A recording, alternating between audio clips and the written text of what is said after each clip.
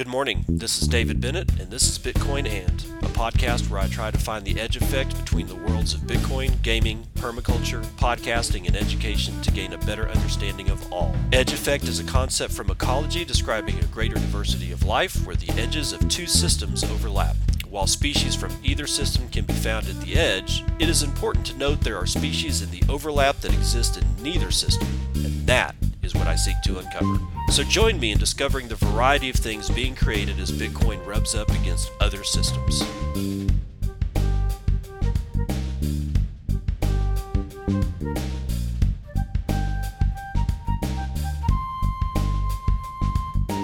I have directed Secretary Connally to suspend temporarily the convertibility of the dollar into gold or other reserve assets, except in amounts and conditions determined to be in the interest of monetary stability and in the best interest of the United States. Now, what is this action, which is very technical, what does it mean for you? Bitcoin! Frankie McDonald. Honestly, I think he should change his name to Frankie Weatherman. I just think that sounds better. It is 8:04 a.m. Central Daylight Time. It's the 12th of August, 2020. This is episode 269 of Bitcoin And. Let's do a little bit of poetry. Denver Bitcoin penned this one sometime last night. Whiteouts and wind chills, walk it off whiners. Withdraw whimpering and wake up wankers. Wrathful wicked weather, wear woolens and waterproof wardrobes. Warm your wet workwear, wear by the wood stove. Winter is wonderful, wild, and wide. Exactly. Exceptionally. Not bad, honestly. I mean, I've read way worse poetry than that shit. I mean, that honestly, Denver Bitcoin, not bad, bro. Not bad. Now, we have to address the incompetence that is Coinbase. And we'll get into yet more Coinbase incompetence later on in the show, but for right now, let's just see what Covering Delta had to say about his experience with Coinbase, apparently yesterday or the day before. I'm not exactly sure. It doesn't matter. It's Coinbase. I just received a message from Coinbase saying that the company cannot verify my account after I was told Sunday that my account had been verified and my case was closed. It's been 2 weeks since I sent my first customer support email and I still can't withdraw my money. This is what theft through incompetence looks like. You can't the man cannot get his money out. I mean, he's been told he was verified and then he receives messages that he's not verified. It is clear that Coinbase is fully incompetent, and you'll get a little bit more of that later on. Let's move right on into the morning roundup. Who's up first? Let's do MicroStrategy. This is a businesswire.com. I don't think they're actually, there's no real byline here. But businesswire.com, a Berkshire Hathaway company, is writing about this situation with MicroStrategy. MicroStrategy adopts Bitcoin as primary treasury reserve asset. Yeah, I know you guys have heard about it, but let's see what the good people at Berkshire Hathaway have to say about this situation. MicroStrategy Incorporated, the largest independent publicly traded business intelligence company, today announced that it has purchased 21,454 Bitcoin at an aggregate purchase price of $250 million inclusive of fees and expenses.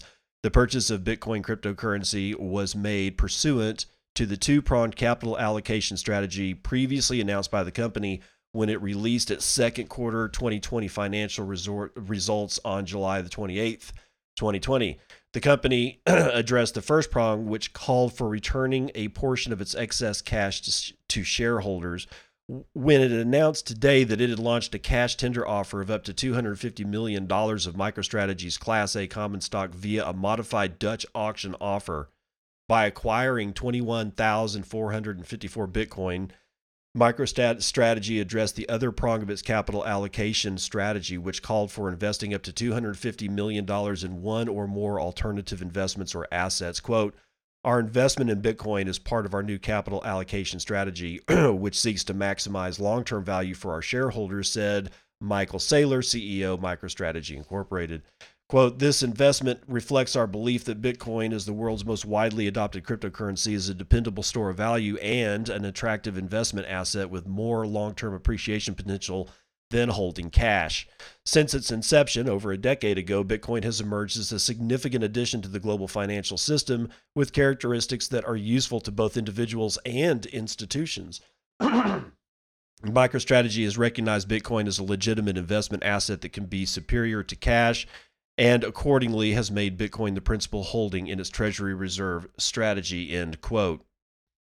Mr. Saylor continued, quote, MicroStrategy spent months deliberating to determine our capital allocation strategy. Our decision to invest in Bitcoin at this time was driven in part by a confluence of macro factors affecting the economic and business landscape that we believe is creating long-term risks for our corporate treasury program, risks that should be addressed proactively. These macro factors include, among other things, the economic and public health crisis precipitated by COVID-19, unprecedented government financial stimulus measures, including quantitative easing adopted around the world, and global political and economic uncertainty.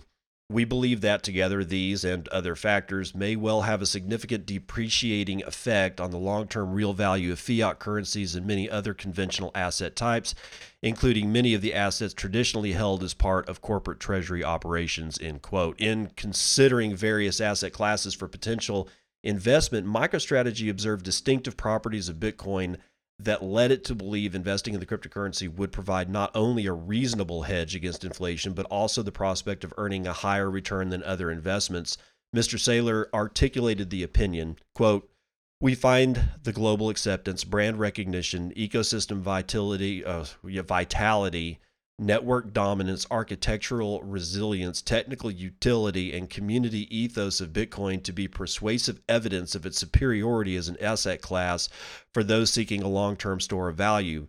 Bitcoin is digital gold, harder, stronger, faster, and smarter than any money that has preceded it. We expect its value to accrete with advances in technology, expanding adoption, and the network effect that has fueled the rise of so many category killers in the modern era, end quote. Damn, dude, that's a hell of a statement. A leader in the business intelligence space, MicroStrategy has a 30-year history of anticipating technology trends. MicroStrategy was one of the first companies in the enterprise business intelligence software sector. It was a pioneer in relational analytics, web intelligence, and mobile intelligence, and has most recently invented hyperintelligence, trademark, zero-click insights that can be embedded in applications to make them smarter, faster, and stronger. In 2012, Mr. Saylor wrote, quote, the mobile wave, addressing the impact mobile computing would have on businesses, consumer, and political behavior, and the implications of the rise of Apple, Google, Facebook, Amazon, and Twitter. MicroStrategy believes the world is entering, quote, the virtual wave, a rapid dematerialization of products, services, and processes enabled by advances in technology and catalyzed by the COVID crisis. MicroStrategy believes digital transformation is quickened amid rapidly shifting market requirements. These dynamics have many corporations rethinking their offerings, operations, and systems, as well as their balance sheets and financial strategies. Quote, MicroStrategy remains focused on its corporate strategy of operating a growing, profitable business intelligence company, serving some of the largest, most respected institutions worldwide. This strategy includes seeking to grow its revenue through hyperintelligence, cloud intelligence, and embedded intelligence offerings, a refreshed go-to-market focused on simplified products and pricing, and a cloud-first platform as a service focus. MicroStrategy's goal of generating long-term operating income and free cash flow has also led it to adopt a new capital allocation strategy. MicroStrategy believes that buying $250 million in Bitcoin will provide it the opportunity to earn better returns and preserve the value of our capital over time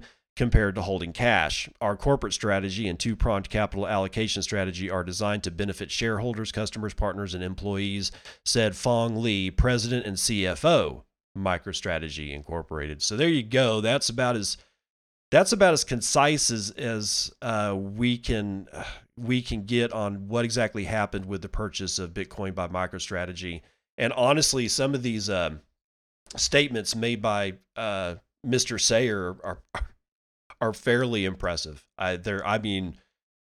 well worded, well structured. It just, I don't know, man. I think a lot of people are in business communities and corporate communities around the world are going to be taking a huge, huge look at what they just did. Now, off the heels of that, I got this one out of the bitcoinreserve.com. It's actually journal.bitcoinreserve.com. Why family offices are becoming interested in Bitcoin. This was actually done all the way back in May 8th, but coming off the heels of this MicroStrategy thing, it might be worth a look back into time. Bitcoin Reserve Journal, please don't sue me. Okay, I know it's your stuff, but come on, just don't sue.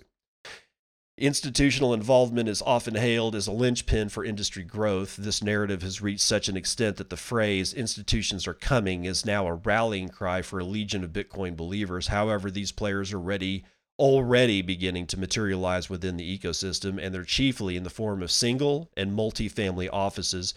Family offices enjoy a significant amount of privacy when it comes to their investments. As such, they remain virtually unchecked by the kinds of regulatory overwatch faced by retail investors, allowing them to diversify into a menagerie of options unavailable to others. Unlike their systematically entrenched counterparts, family offices recognize the value of Bitcoin beyond its distorted media portrayal. Why?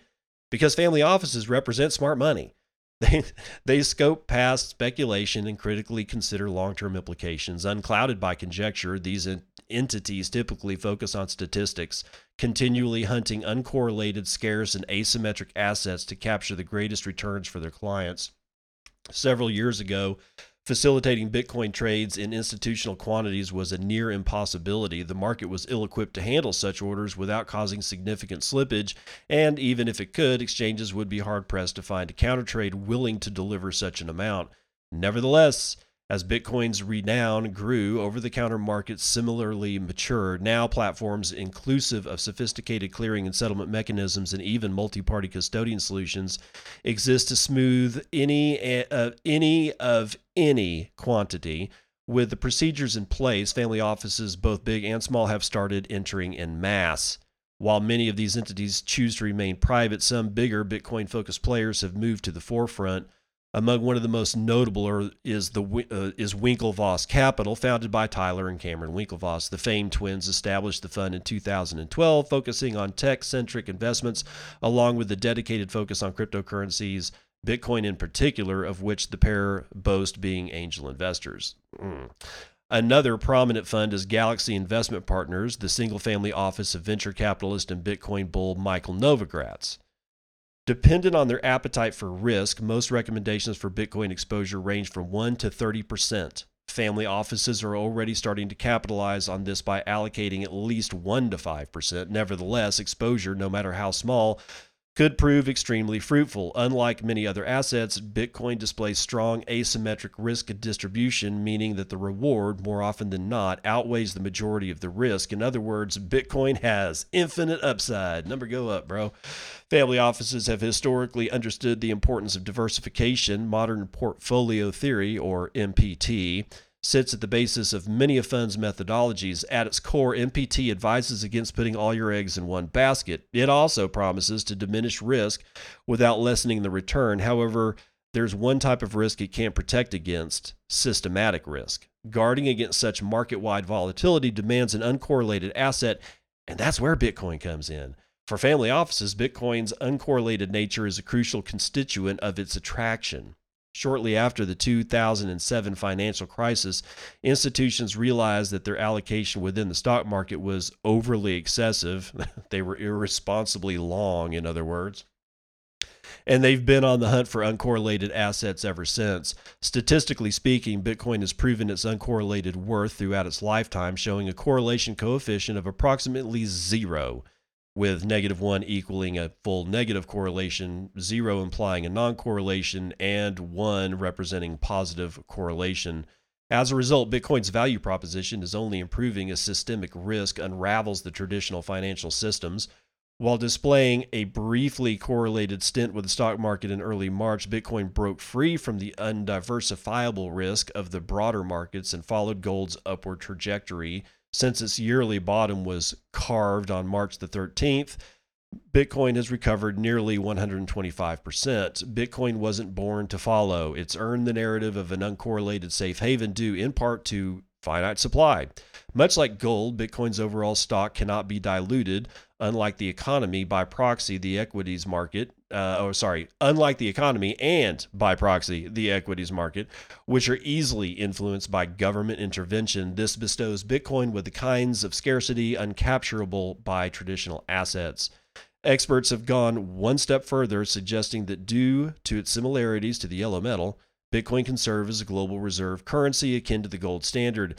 With debt mounting at an unprecedented rate, the fragility of the financial system is starting to show. Cracks are everywhere, dude. Similarly to how the Bretton Woods Conference established a global financial reset shortly before the end of World War II, many believe now is the time for an economic overhaul with Bitcoin at the helm. The advantages of Bitcoin can no longer be dismissed, and the smart money knows it. It's now every family office's job, quite literally, to at least acknowledge Bitcoin or else risk breaching fiduciary duty. Dude, that's a strong ending statement. A breach of fiduciary duty, there's some serious repercussions that come along with that. If you're accused of breaching your fiduciary commitment to whatever, it could result in job loss, jail time, lawsuits, fines, you name it, man. You name it. So if you are listening to this and for whatever reason you're part of a family office, dude, don't breach your fiduciary duty, man. It's not cool, bro. It's not cool. Let's see what else we got here on the stack. Okay, be prepared for this one because it's going to kind of shit all over Lightning, but that's just, you got to figure out where the FUD's coming from. So this time it's from Decrypt, which is too bad. Alexander Behrens is writing this one for Decrypt sometime yesterday. Lightning lags, wrapped Bitcoin booms in DeFi liquidity race. Mm-hmm. Yeah, we'll get to that in a sec. Bitcoin is moving at levels not seen in years, but the Lightning Network doesn't seem to be keeping up. The total value of Bitcoin locked on Ethereum via wrapped Bitcoin, or WBTC, has passed $230 million, while Bitcoin used in the Lightning Network struggles to break past $12 million, according to data from Skew Analytics. So let me hold up right there to posit this. Ethereum can't count their own tokens. What on earth makes you think that they can count wrapped BTC on their network? Food for thought. The growing WBTC value comes as Bitcoin continues to be channeled into the Ethereum blockchain, where it will automatically not be able to be counted, even as the Lightning Network continues to be upgraded for improved performance and user experience. The trend indicates growing excitement even among BTC holders over the changes to the financial system realized through DeFi and the potentially massive returns that come with them.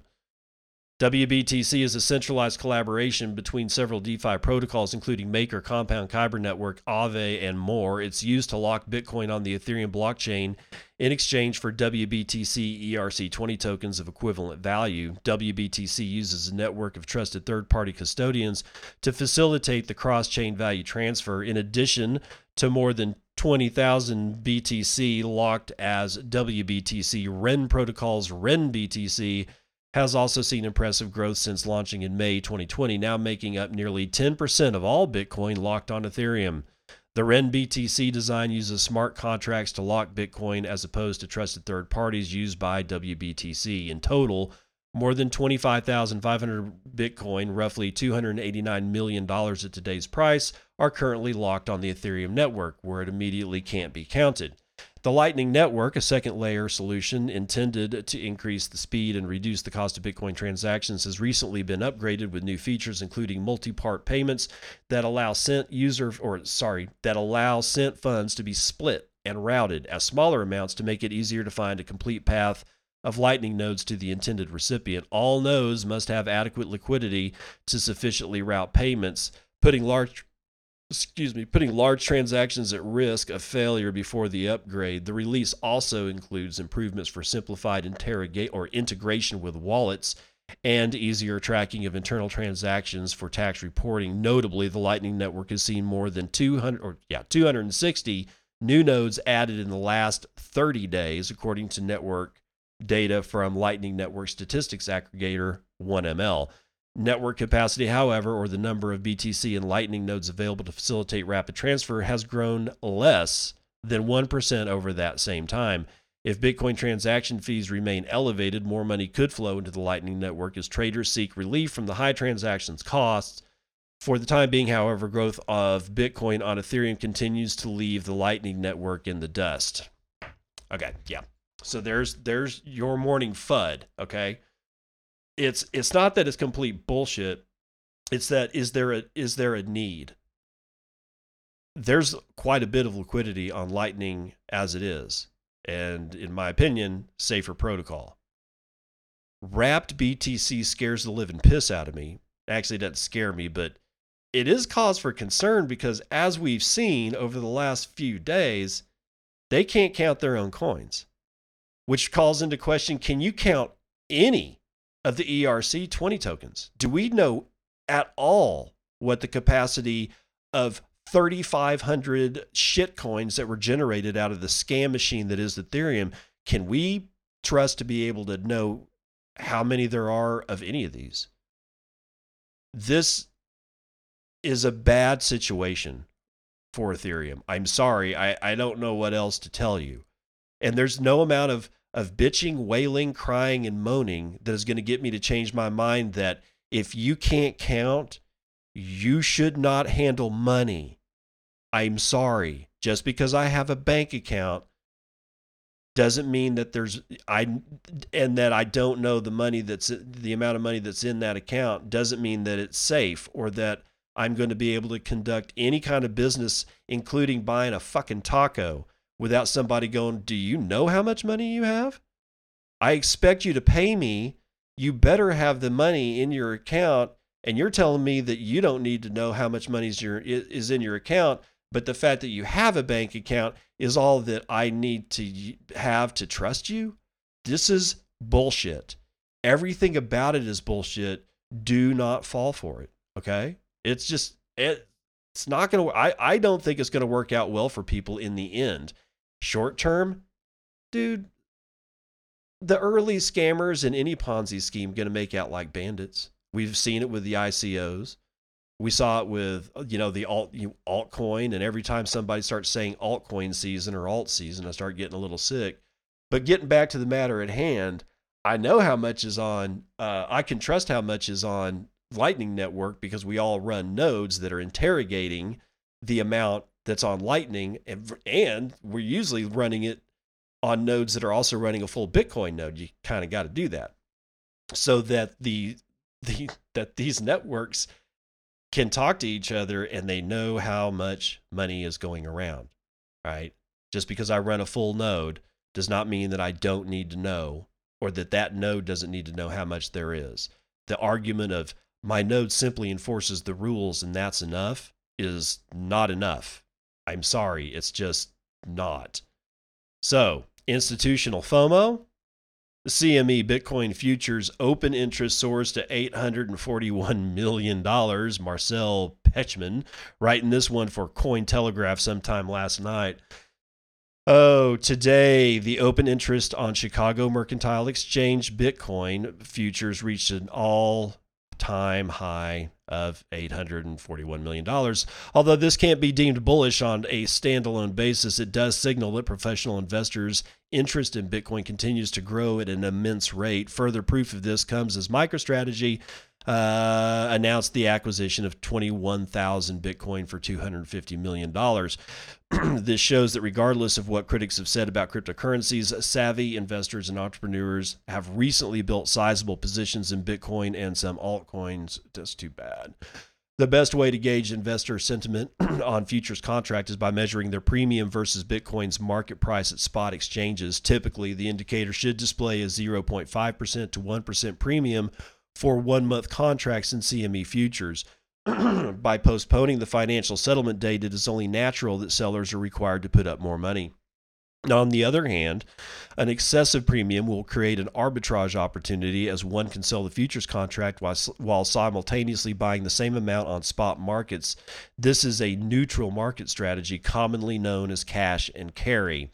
The above chart shows that the basis has consistently held a favorable terrain since mid-March, recently sustaining levels above the 1% premium for 10 consecutive days. Oh, and it does. I'm looking at the chart, and it honestly is. Wow, that's not bad. A positive basis indicates contango, meaning sellers are demanding more money to postpone settlement. This situation, known as contango, is the primary indicator of a healthy and bullish derivatives market. This is especially true when open interest increases as new positions are being created under these ideal circumstances. The current $171 million CME options open interest carries a trend that has been consistent since its launch, as they are heavily concentrated on call options. This means investors are able to capitalize on the right to acquire CME Bitcoin futures at a fixed price, also known as a strike. CME options contract expires on the last Friday of every month, causing the sharp drops in open interest seen on the chart above. As things currently stand, 66% of CME open interest sits on the August 28th expiry, while another 14% is set to mature in late September. Call options are usually related to bullish strategies. However, they are also used for covered calls, which are rather neutral and aim to generate a fixed income as long as the underlying asset remains above a certain threshold.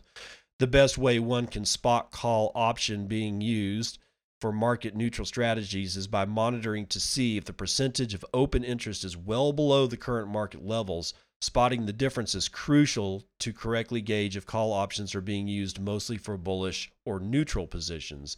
Each CME option contract represents 5 BTC, and the most relevant strikes for August and September expiries are expressed in the chart above. The first thing to note is the absence of volumes below the $10,000 level. Of the current $171 million in options open interest, 80% are calls, which is another bullish indicator. Considering the most significant strike levels of August and September contracts, one can infer those options are mostly being used on bullish strategies. To ascertain whether this positive stance holds on the broader options market, one should review the total open interest by strike by aggregating every derivatives exchange. Regardless of whether these are more concentrated on call or put options, a substantial open interest on strikes below market levels is rather neutral or bearish. There are currently 44,700 BTC open interest below $10,000, signaling $514 million. This figure represents only 28% of the 1.84 billion aggregate open interest and signals bullishness from options markets and corroborates the CME call options analysis. By monitoring derivatives markets, one can gauge professional traders' sentiment and better evaluate today's failure to break $12,000 resistant and its subsequent test of a $11,150 level.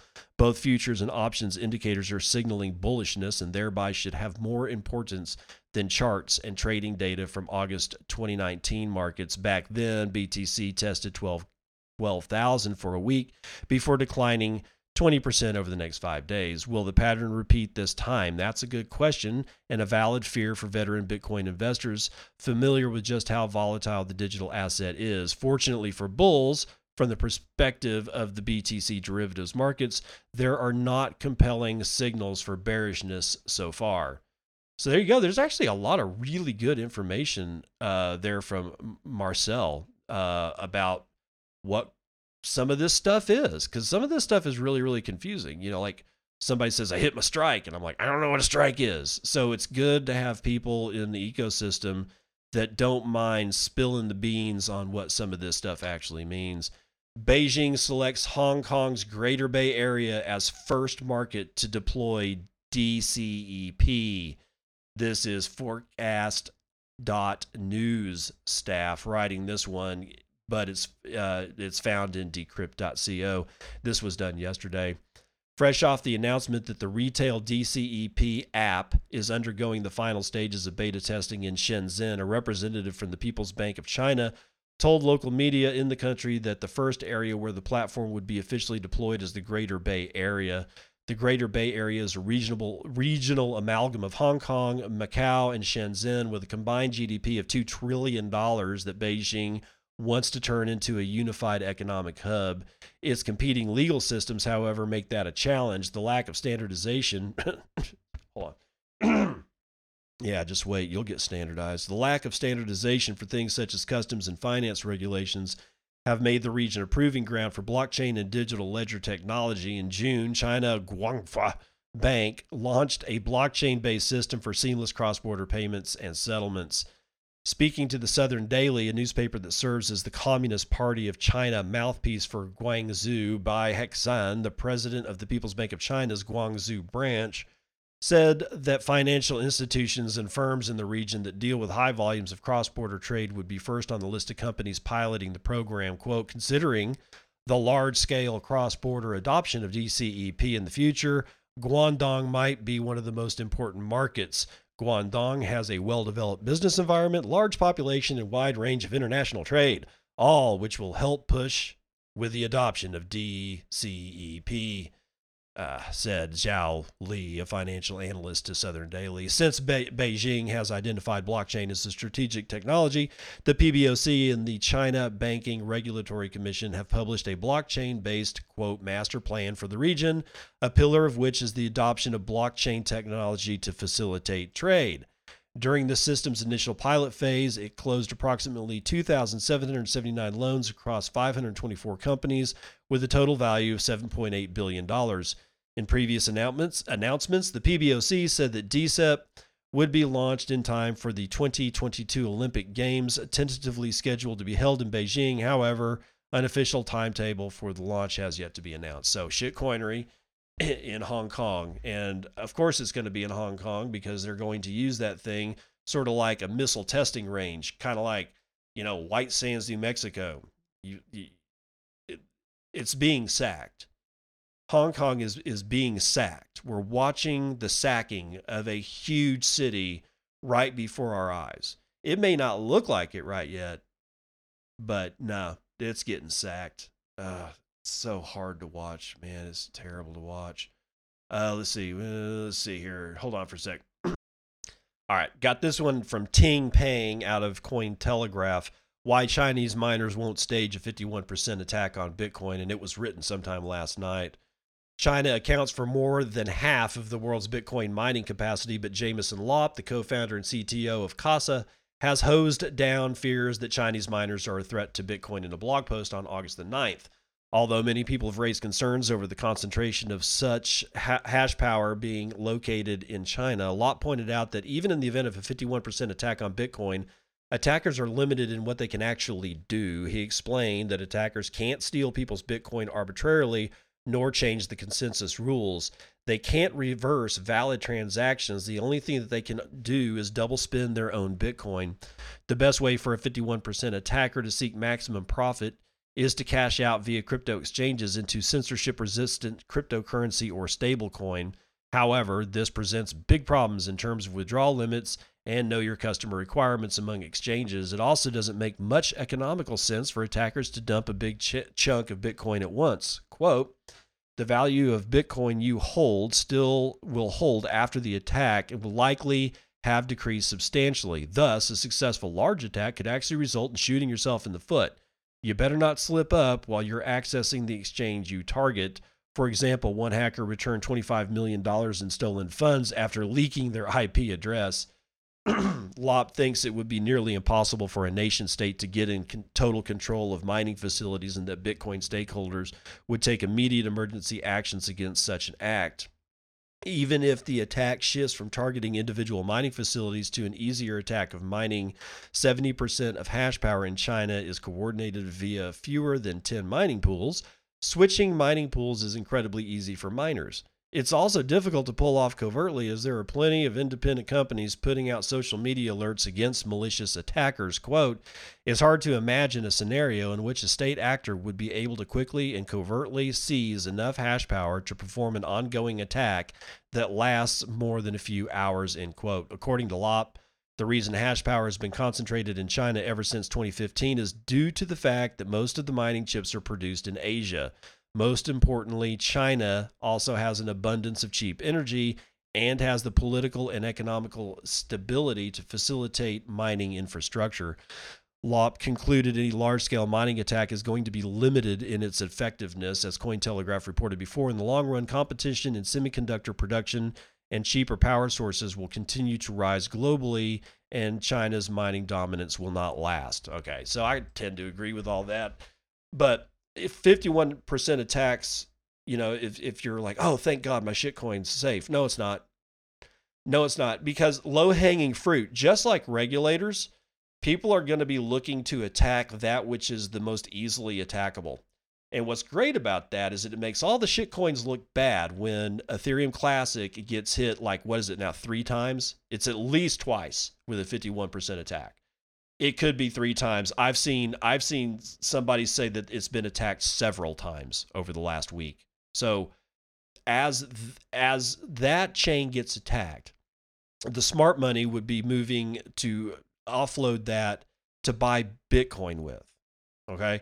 And when other chains start getting attacked, the same thing will happen, and you'll just see the erosion of the edges back to the center that started it all. That'd be, well, Bitcoin. All right, let's see. Let's do this one. We're going to do this one before I break for vital statistics.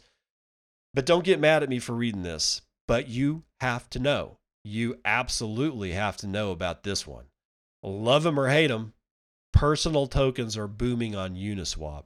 Trading for #Alex and #Kerman, tokens that represent their creators, has hit record levels. Robert Stevens doing this one for Decrypt.co sometime yesterday. Love them or hate them, personal crypto tokens are having their moment on Uniswap. Trading for Alex and Kerman, the respective tokens of 2 entrepreneurs in their early 20s, Alex Mazmej and Kerman Colley, have boomed over the past few weeks. The 2 tokens were both caught up in Uniswap's record-breaking trading volumes yesterday. Volumes on Uniswap broke records yesterday when trading climbed from 117.8 million on August the 9th to 193.3 million on August the 10th, an increase of 64% over 24 hours. People are sick in the head, man. Those represented by personal tokens issue them to fans as a sort of loyalty scheme.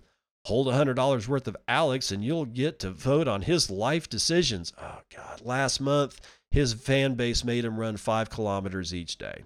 Or exchange your tokens for services such as consulting work, and for those tokenizing themselves, it's a way to build a clique, raise money, or bet on your own success. These schemes, however, have their share of detractors, some of whom say these personal tokens are just ICOs by another name.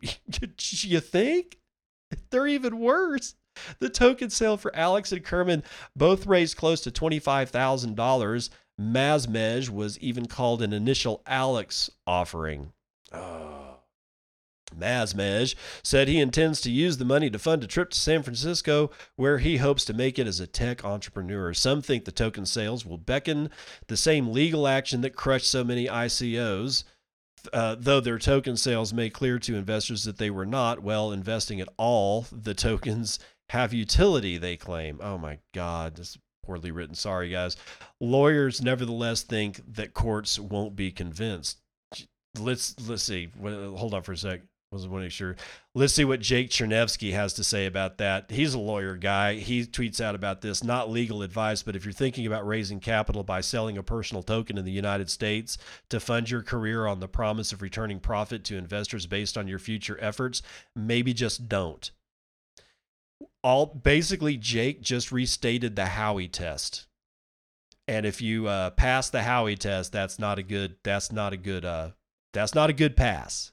Because if you check off all the boxes on the Howey test, you're going to go down. Trading of Alex, the token that represents French cryptopreneur. Oh, please help me. Oh, my God. It hurts. I got tricked into saying cryptopreneur. Trading of Alex, the token that represents French cryptopreneur Alex Mesmej, started spiking on July the 27th when daily liquidity for its ETH pairing more than doubled within a day from $12,691 to $26,167 by July the 28th. Liquidity kept rising until its peak on August the 7th when it hit $77,000. That's an increase of 513% in 11 days. The token for Kerman, the Australian entrepreneur who authors the DeFi Weekly Substack, was listed on Uniswap on July the 28th. Trading for Kerman also spiked around the time Mesmej token peaked. I wonder why all this shit moves together. It's not a... Sorry. Yeah, on August the 9th, trading of his token was merely $120. The next day, it hit $3,600, an increase of 2,975% overnight. The price for a Kerman on Uniswap also doubled from 12 cents to 24 cents. The bubble appears to have since popped, and trading liquidity and prices for both coins have since fallen, and not all human tokens. Human tokens. Man, this is going to be a lot of fun, dude. Not all human tokens received a trading bump. Though daily trading volume, hashtag June, the token representing the former managing director of CoinDesk, increased from $0 to $95 on August the 10th. Not many people are trading the coin on Uniswap. I think that was a really bad typo, because it actually says, if I read it the way that it's written, June, the token representing the former managing director of CoinDesk, increased from $0 to 95.27, and they have both the dollar sign in front and the percent sign in back. So is it $95.27 or is it 95.27%? And then it says not many people are trading the coin on Uniswap. You be the judge. This whole thing is a shit show, and it's just going to get worse, and we'll talk about that here in a second. But let's finish off. The rise is likely due to the coins being swept up in the humid DeFi storm. The DeFi craze, or decentralized finance, started in late June when certain DeFi lending protocols started offering their customers additional incentives in the form of governance tokens. The resulting practice, termed yield farming, caused dozens of DeFi tokens and altcoins to soar in value. Okay, that's the end of the article, but it is not the end of the fucking circus. And it's never going to end. Ever. I know everybody, most of my audience probably just cannot stand altcoins, ICOs, all that bullshit nonsense. Get used to it. It is not going to stop. The only way this crap stops is if all the humans in the world become smart, intelligent, or something like that. Okay, because here's what I'm getting at. Do you know how many Twitter accounts that I've seen that are either crypto or Bitcoin, but it's a chick?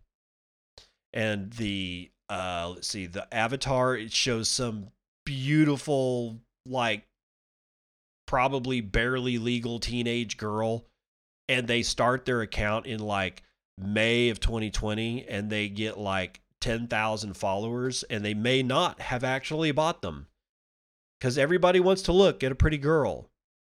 Now, how many of those have you seen? Those Twitter accounts, those Instagram accounts, those Facebook accounts, and it's fake as shit. I got a guy that I know on Twitter, and his avatar is some barely legal teen hot ass chick. But we know it's a guy behind them. He's doing the same thing. He's making a statement that this is all nonsense. Just because you put some hot ass chick as your avatar and pretend to be a girl, and all of a sudden you get 5,000 followers in 2 months, man, there's something very wrong with the human spirit at that point. Now, that is going to collide with personal tokens, because when you're looking at like these people on their personal tokens, it's got their face attached to it, either through the trading account or how they're representing it or whatever. It doesn't matter. They're going to be able to attach the token like hashtag hot ass chick with avatar hot ass chick, and they're going to throw them together on Instagram and Twitter and Facebook and all the other social media, and they're going to get rich for doing nothing because people are that stupid. We were stupid with alt season. We were stupid with ICO season. We were stupid with everything else. And now we have human tokens. Congratulations. Everybody in this space just lost 100 fucking IQ points. Let's do some numbers.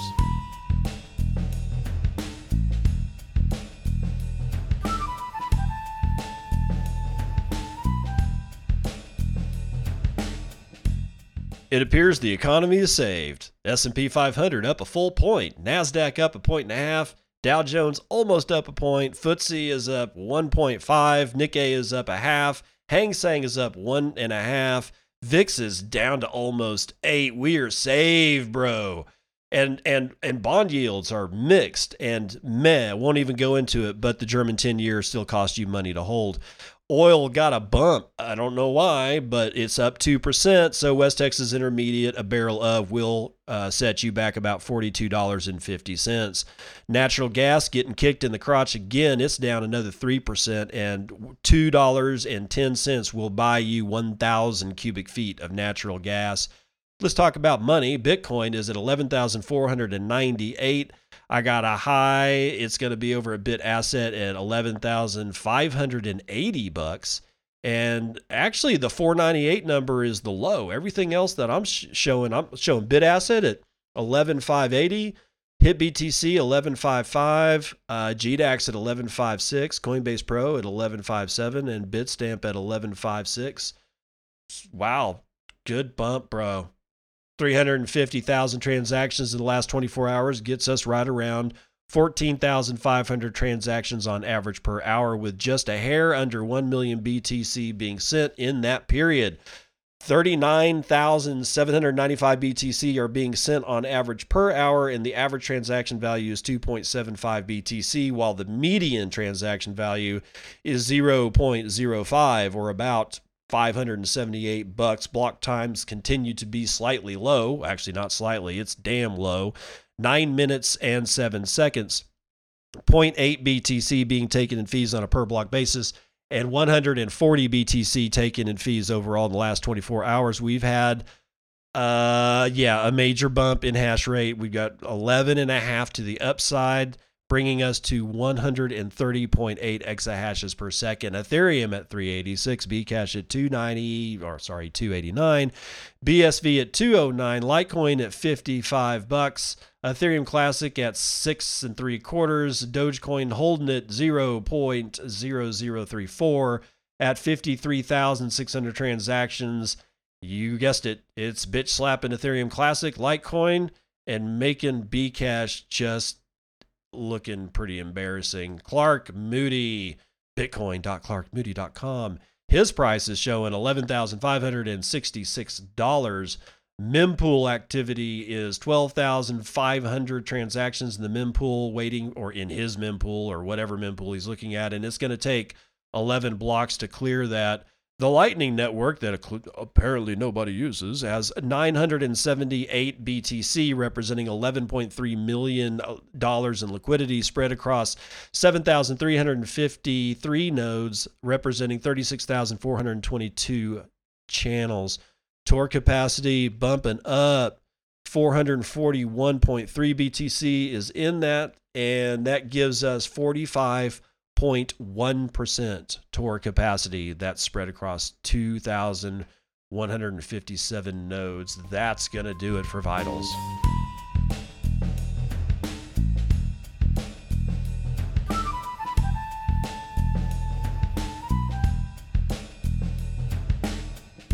Hey, you got kids? Shamory is the first and only STEM authenticated Bitcoin card game. It is the perfect mixture of fun and education for anyone of any age who is interested in learning about Bitcoin. Learn the basics of how mining works while earning Bitcoin rewards for each block you mine. Shamory players will not only have a blast while playing, they will also be exposed to key features that have kept the Bitcoin network secure over the past decade. This simple exposure will help individuals become more comfortable with Bitcoin and create the next generation of Bitcoin hodlers. So, pick up a pack or two of Shamory today at PlayShamory on Twitter. It'll tell you everything you need to know. All right, so there's a free ad read. Why? I don't know.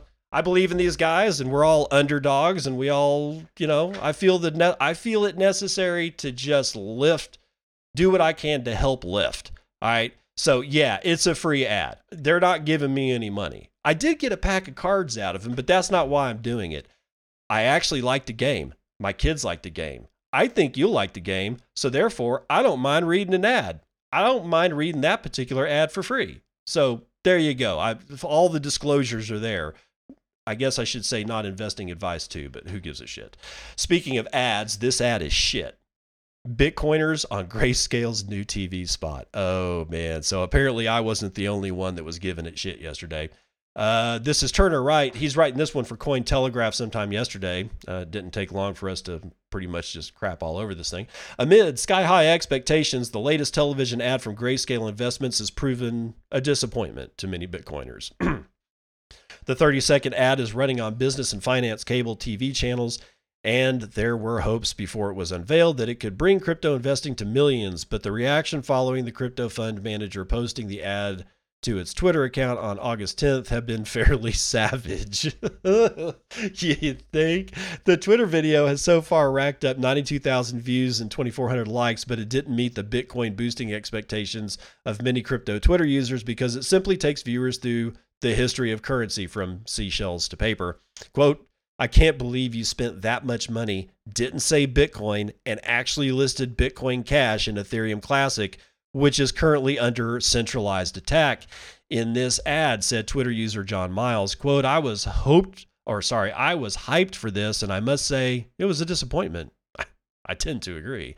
Many criticized Grayscale for the ad's production, saying the song was too loud and stating the music is overlapping the words and most of the audio is unhearable. Quote, I was expecting much more than this, said Backstreet Trader. It doesn't compel me to take any action. It has a so what vibe. Perhaps Crypto BitLord best summed up the feelings of many by I'm having problems today, forgive me. Perhaps Crypto BitLord best summed up the feelings of many by succinctly saying this ad is shit. There, I got it, finally, gee, God. A few members of the crypto community have taken the opportunity to poke fun at the investment firm. This parody video from satirist Josh Cincinnati overdubs the voiceover and ends with the memorable tagline, we don't give a fuck what you buy, just buy some. I'll have to listen to that one later. Rather than being discouraged, Grayscale CEO Barry Silbert said he loved the spoof videos and called for more submissions to be posted on his Twitter thread. Bitcoin Meme Hub followed up with the slightest of changes. The Twitter user replaced the investment firm's final words with those of amateur meteorologist and Bitcoiner Frankie McDonald yelling Bitcoin in his distinctive voice. Bitcoin Meme Hub, always good for many laughs. As of August the 11th, Grayscale Investments has $5.7 billion in asset under management for its crypto trust for Bitcoin, Bcash, Ethereum Classic, Horizon, Litecoin, Stellar Lumens, XRP, and Zcash. What a bag of shit. That dude's holding on to some crap. Oh, yeah, the ad was horrible. The production value was just like they found some kid in a garage somewhere. I mean, it's really, really bad. And its final mix down is exactly what you heard. It's like it's almost unhearable. And it sounds like somebody compressed it, using an Ibanez floor stomp pedal. I'm serious, man. It's bad, dude. It's really bad. But be that as it may, let's continue on. India may be starting its biggest Bitcoin bull run yet.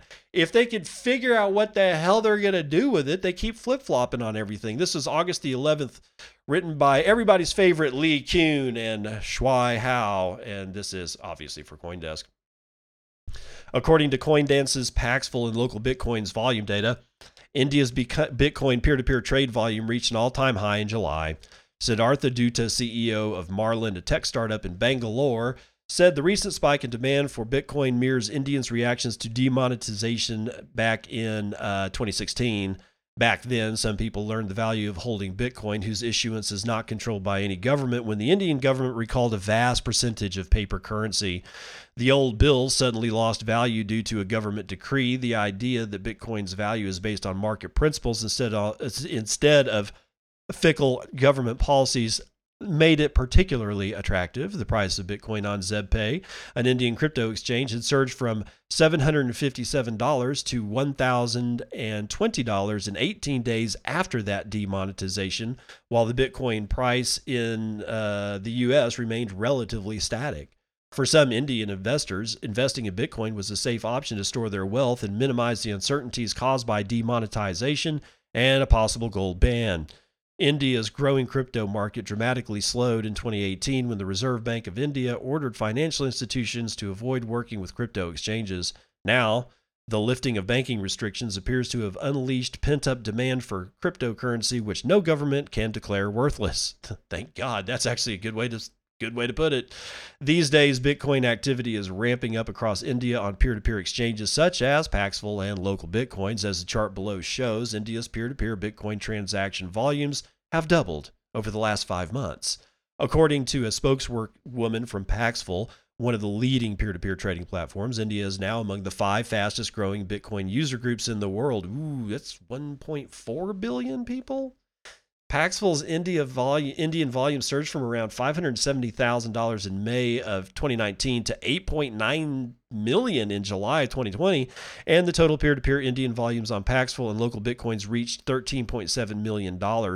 Smaller exchanges serving the Indian market like Delta Exchange are also seeing rapid growth. Delta Exchange CEO Pankaj Balani said new signups are growing 100% month over month. Dutta believes crypto has also been slowly gaining traction thanks to mesh networks. Thank you. That help provide connectivity and fast streaming in rural areas. This could signal the start of an even bigger adoption cycle. People in India, quote, people in India are getting exposed to the internet mobile first, Dutta said. However, he added that this growth should not be mistaken for mainstream adoption. The bull market, the bull market combined with coronavirus travel restrictions could energize India's startup scene. Bangalore-based entrepreneur, no way I can pronounce it, is the co-founder of the Lightning Wallet startup LastBit. LastBit aims to reach beyond the Indian market to serve Europe and eventually North America, but since 2020 will be a year of relative quarantine, what's-his-name is thinking it's a good time to build at home. Quote, Silicon Valley is a fantastic place for business, but as a young company, we're able to function more effectively and keep things lean with a 10x difference in runway by using our Indian roots, he said. Dutta said he expects that cryptocurrency projects will continue to proliferate across India's tech industry during the coronavirus recession. Quote, there is certainly potential to grow much more, end quote, Dutta said. So, yeah, whatever it is, 1.4, 1.3 billion people. I mean, I was wondering when the hell we were going to start seeing some real activity out of India. And obviously the concern is that yet one more time, the Indian Supreme Court and whatever finance ministers in their rings and robes and funny fucking hats have to say about cryptocurrency is going to flop to the other side again and then go back and forth and back and forth and back and forth. Honestly, if they do it fast enough, if they switch their stance fast enough, that may actually be good for the adoption of Bitcoin in India, because people finally just go, you know what? I am so sick of you guys not being able to make up your freaking mind that I'm just going to do whatever the hell it is I want to do, and you can leave me alone. But here's who doesn't leave people alone. Coinbase. Now, I'm going to read you the good, and then we're going to get to the bad. Coinbase saved its clients 75% in fees by batching Bitcoin transactions. And this was written today by Francisco Memoria for CryptoGlobe.com. According to a blog post the cryptocurrency exchange posted since rolling out Bitcoin transaction batching on March the 12th for both Coinbase Consumer and Coinbase Pro, it has greatly reduced the amount paid in transaction fees for customer withdrawals and has passed those savings on to its customers. Transaction batching works by packaging various transaction requests into a single transaction instead of creating a new transaction for every single request. Batching transactions reduces the cost of moving the funds on the flagship cryptocurrencies network. The costs are reduced both because the fees paid to move the funds are contained to a single transaction with multiple outputs, and because reducing the number of transactions being broadcast onto the Bitcoin blockchain better uses the available block space of little over 1 megabyte per block. That's not true, but we'll let them slide, and reduces competition, reducing transaction fees for every Bitcoiner. Coinbase points out that it has been batching all of its customers' withdrawals since March 12th and added, over this time period, we have realized 75.2% reduction in transaction fees saved and passed 100% of those savings on directly to the customer, end quote. And we'll just end it here. The cryptocurrency exchange added that batching transactions also helped reduce fee volatility, as during high activity periods, transaction fees don't surge as much. The exchange also saw the amount of transactions it was generating per day drop by 95%. Coinbase batches transactions per day based on the amount of requests it received from customers and revealed this is now happening at least once per minute. Its conservative estimate, it added, suggests its move to batch transactions contributed to 10 to 15% reduction in the number of confirmed transactions per day on the entire network. Okay, so Coinbase out there helping its customer, bro. Yeah. Batching has been available for years longer than Coinbase has done this. So this whole post of look at me, dad, look what I'm doing is complete horseshit. You should have been saving fees by batching customer transactions years ago, Brian. Years. Okay, let's see what Bitcoin Optech has to say about this kind of stuff. They released their newsletter today. It hit my mail this morning, and lo and behold, what's in here by Gustavo Flores Aichez, product manager at Verify. He's got a piece that says, field report, how SegWit and batching could have saved $500 million in fees. Fee optimization is possible through diverse techniques varying from segregated witness, transaction batching, replaced by fee, and fee estimation. Calculating exact transaction fee savings from the last two techniques, RBF and fee estimation, is quite difficult, but SegWit and batching gains can be modeled to hypothetical scenarios since their improvements are measurable. In our report, we wanted to model what full adoption of native SegWit and transaction batching would look like for the network compared to the partial adoption that we currently see. We wanted to determine the transaction fees that could be saved, how that has changed over time, and how it impacts block space and block weight. Our modeling for transaction batching is based on David A. Harding's formula for detecting whether a transaction spends coins it receives in the same block. If so, those transactions can hypothetically be batched and the transaction weight reduced. After batching all potentially batchable transactions, we combine the size of the hypothetical block and compare it to the real block size. From there, we can calculate the bytes that were saved and the percentage this savings represents. Finally, if we take the size of each block and remove the size of the block header and the miner's Coinbase transaction, we can divide the saved space by this new amount. The percentage we get is an approximation of the fees that would have been paid in the case of full adoption. Our code for analyzing the data and calculating the potential savings is here, and of course that's a link.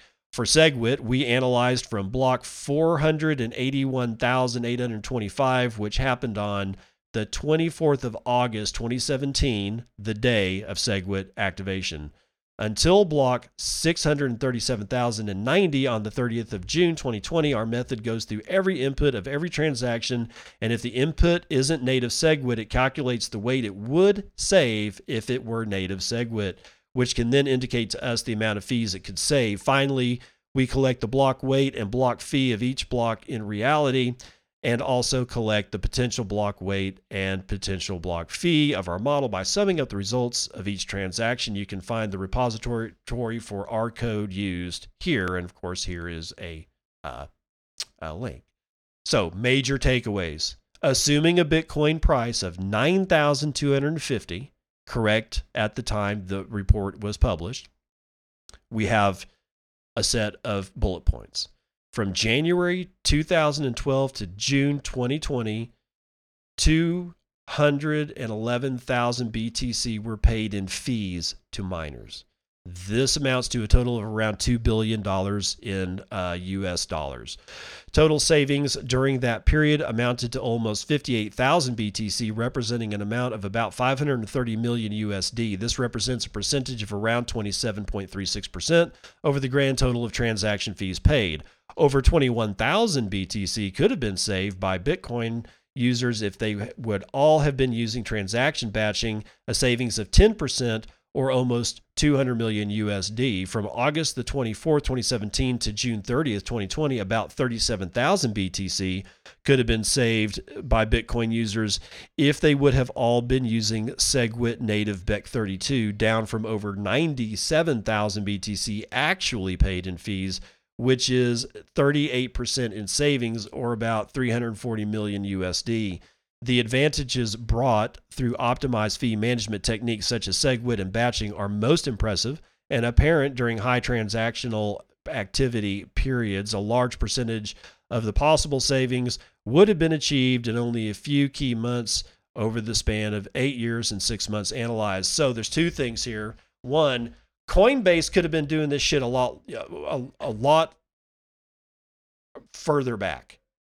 And second, this report brings into question what Brian Armstrong, how much savings that they actually saved.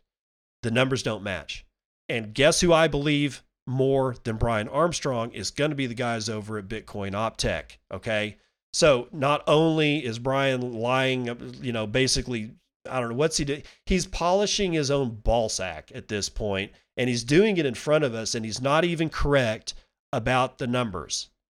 There's no way that he could get the numbers of quote unquote savings for his customers given this data. And especially considering the fact that he didn't start batching transactions until March the frickin' 12th. This is unacceptable. The fact that he's got customers that don't know if their accounts are verified or not verified, but it doesn't matter because they still can't get their money out of Coinbase. And then he's telling us this shit, delete Coinbase. Get as far away from that company as humanly possible. It's going to just end in tears. Okay. And speaking of ending in tears, I'm just going to read the headline of this last one from Scott Cipollina from Decrypt.co. CoinMarketCap is now paying you to learn about crypto. That's right. CoinMarketCap has adopted the shittiest business model that Brian Armstrong from CoinDesk ever came up with, not CoinDesk, Coinbase has ever come up with, and that is paying people in some bullshit token to learn about that bullshit token. So I kind of thought that whole thing died, but apparently whatever is old is new again. We have human tokens out there that are replacing ICOs that in their stead had replaced altcoins. I got wrapped BTC flowing through Ethereum, and they don't even know how much of their own damn token that they have because it can't count. And now I got, we'll do that for Daily Trainwreck. Vitalik, I'll be with you in a moment.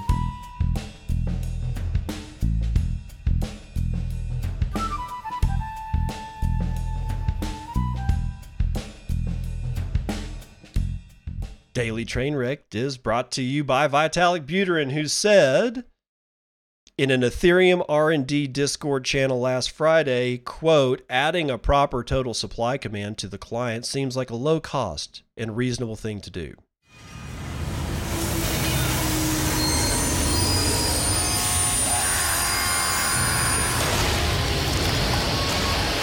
Five years later.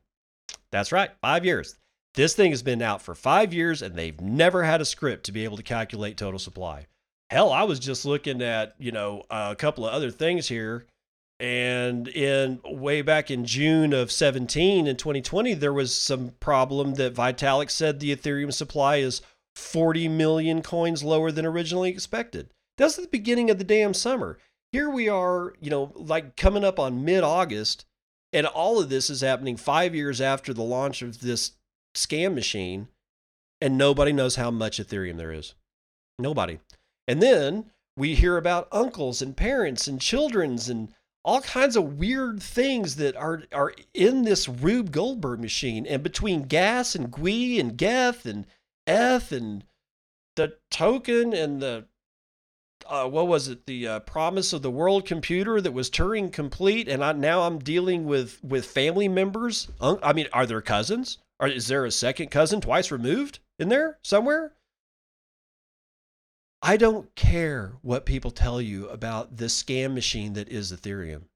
You have to run away from shit like this. This obfuscation of the truth by hand waving should be your flagman on the railway that is the Daily Train Wrecked to stay away from this kind of shit.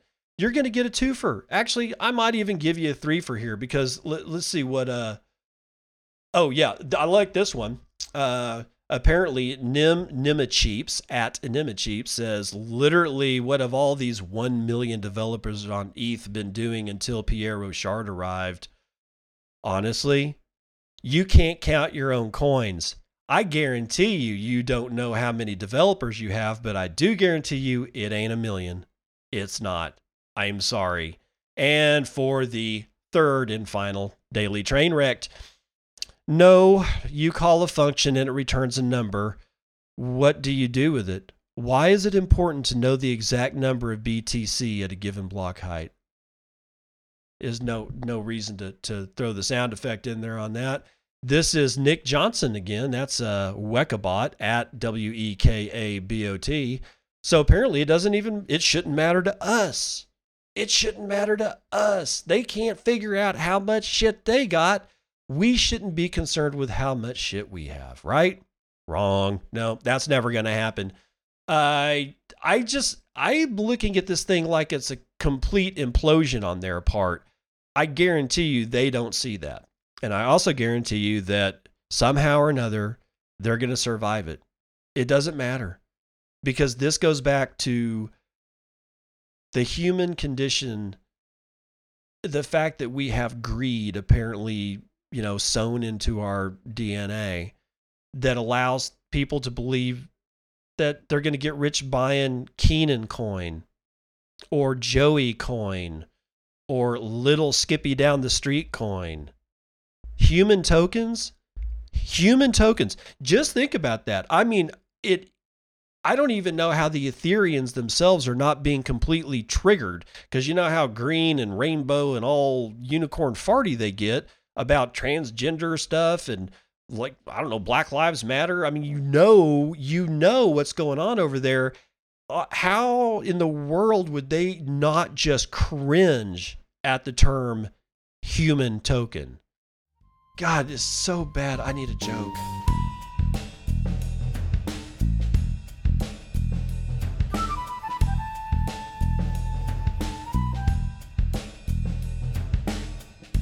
Save me, Father. Save me from this. We're going to do one for Dad Says Jokes. I've had to edit it a bit, and I'll tell you why here in a second. But let's do this one. Bought a new shrub trimmer today. It's cutting edge technology.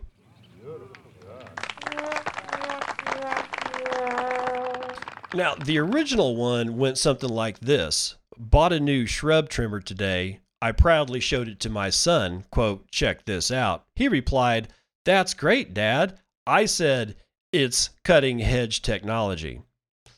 So the question is, what is better? And it's just an opinion.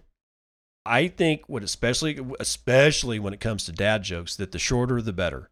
There's absolutely no reason to have anything about the discussion with the son because it doesn't add to the joke, right? But it does add to the time. But when I say, hey, bought a new shrub trimmer today, and somebody looks at me, and I just look at them and go, it's cutting edge technology. That's in my opinion only. But man, a good dad joke's like a slap in the face. You didn't even know what happened, and then you're kind of pissed about it. That's what I'm saying. All right. Let's go ahead and end this one. I'm well over my hour target. I am at 74 minutes. So I'm just going to go ahead and say it. I'll see you on the other side. This has been Bitcoin and I'm your host, David Bennett. I hope you enjoyed today's episode and hope to see you again real soon. Have a great day.